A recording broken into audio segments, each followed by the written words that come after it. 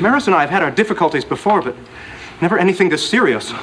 I really feel terrible having her mad at me. It's times like this, I wish I knew how to cry. Oh, don't be embarrassed on my account, Niles. No, it's not that. I'm just not someone who cries. It's not in my nature. When Maris's Uncle Lyle died, I had to shut my hand in the car door just to make a decent showing at the funeral. And that's from Frasier, obviously. And think of that in your own life. Times when you've had difficulty crying, such as at a funeral. Well, you might want to think a little bit about it, because sometimes you don't love the person who died, and so you don't feel any great loss. Let's say it's an abusive parent and the parent dies and you're feeling like, not like you want to cry, but you feel relief, like you want to celebrate. Or someone that you really hated, the bully of your childhood, dies, and you just don't have it in you. You don't feel it. Well, you want to be able to understand yourself and to respect yourself. And if you can't cry at all, you need to challenge that premise. You need to be able to feel profound sadness when profoundly sad things happen to you. For example, with a kid, if their pet dog dies, they love the dog, you want them to be able to experience the tears.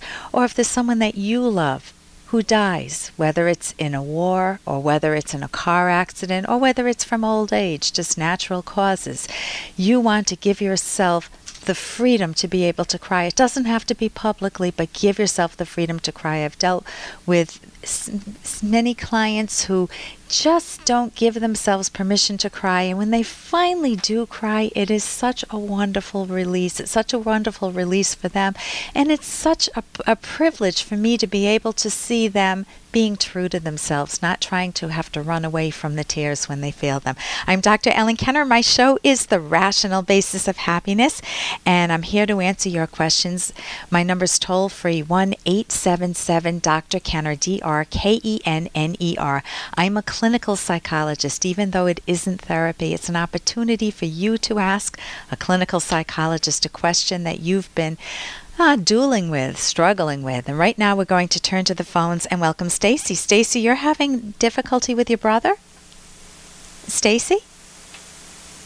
Stacy, can you hear me? Stacy, if you're here, please check back in.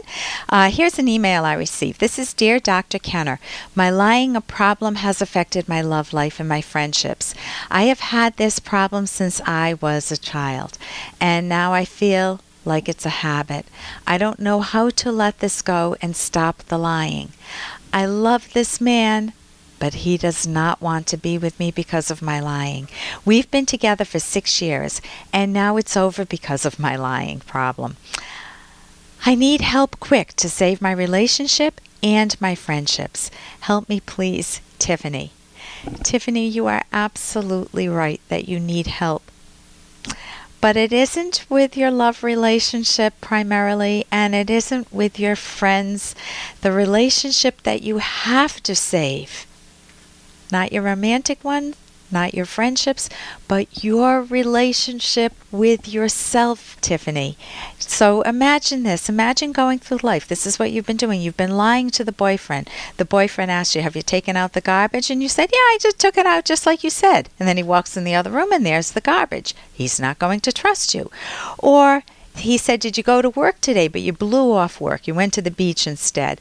And when he finds the sand on your shoes, he's going to not trust you. If he says, have you ever cheated on me? And you said, no, I've never cheated on you. And then he finds out that you have, forget it. I mean, he's been with you for 6 years. And if he's gone through injury after injury, reaching out, trying to rescue you, hoping that you'll change, and you're not changing, you're damaging your relationship with him, but as I said earlier, you're damaging your relationship with yourself. So if you go through life lying, you don't love yourself. All you can feel about yourself, Tiffany, is self-contempt. And you can't escape that you know your own character, that you're a habitual liar. So the question is, can you change that? You know in the past that you may have put in some effort to change it, but it hasn't worked. You are now reaching out for help. I want to tell you it will take a lot of effort on your part, a lot of self-understanding, a lot of taking some psychological risks to tell the truth. And not just to periodically tell the truth, but to observe what happens when you tell the truth inside yourself. You'll feel more relief. And then you need some introspective skills. When you do lie, you want to figure out what triggered those thoughts. Why did I lie? For example, let's say your boyfriend asks you, did you ever cheat on me? And you say, no, I never cheated on you. So you're thinking to yourself, but I did cheat on him. And you're remembering that you slept with his best friend and you slept with, who you name it, who else? Some random stranger that you met. And so you obviously would have other problems rather than just the lying would be your choice making across the board. But let's say that you did cheat on him. You have those facts in your mind, the facts that you cheated on him, but what's coming out of your mouth is something very different to your boyfriend. So how do you go about changing that? Well, write down what motivated you to say those words. Were you afraid that he wouldn't love you if he knew the truth? Well, if he doesn't love you, then he doesn't love you anyway. All he loves is the faked Tiffany that you're presenting to him, and that's not healthy. So the big question is, can you change? Yes, you can. I would get a cognitive therapist. I would get professional help because you've been lying, as you said, for forever, since you were a kid.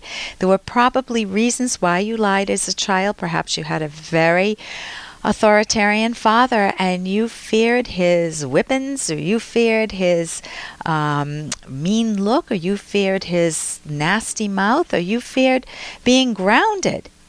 And if that's the case, you can have some empathy for yourself that actually lying to an irrational person might have been a coping strategy, but it isn't when you deal with regular people, with healthier people.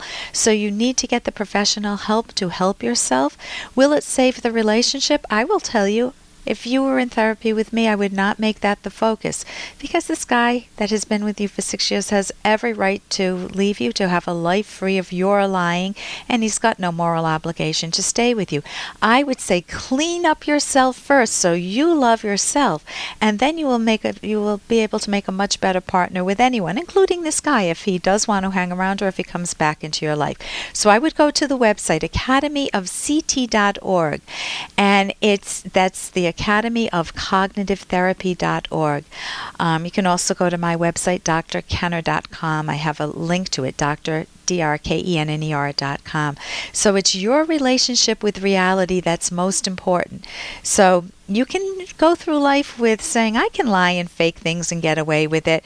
And it leaves you inside with a sleazy feeling of contempt for yourself and for those who are taken in by your lying. And you live in chronic fear of being discovered. So I recommend I would say that's a lose-lose situation, and I recommend getting the help. I'm glad you're reaching out. And in the long run, Tiffany, faking reality, pretending things are other than they are, puts you fundamentally at war with reality. No good for you, no good for any partner, no good for any friendships. And I'm Dr. Ellen Kenner. My show's The Rational Basis of Happiness. And we had a quick phone call offline. Somebody said that his son lost a dog in a car accident, and what should he do? Well, there are things that you shouldn't do. You shouldn't say, be a big boy, grow up, don't cry. I talked about that earlier. Let your son cry. Let your son help you have a burial service if you want, in respect to the dog. But you've got to be careful about saying, well, now he's in heaven, because the child may think, well, I want to join him in heaven. I recommend telling your son exactly what happens, that when life ends, it's an unnatural end in this case, but it's a natural fact that the dog could not survive the accident. I'm Dr. Ellen Kenner, and my show is The Rational Basis of Happiness.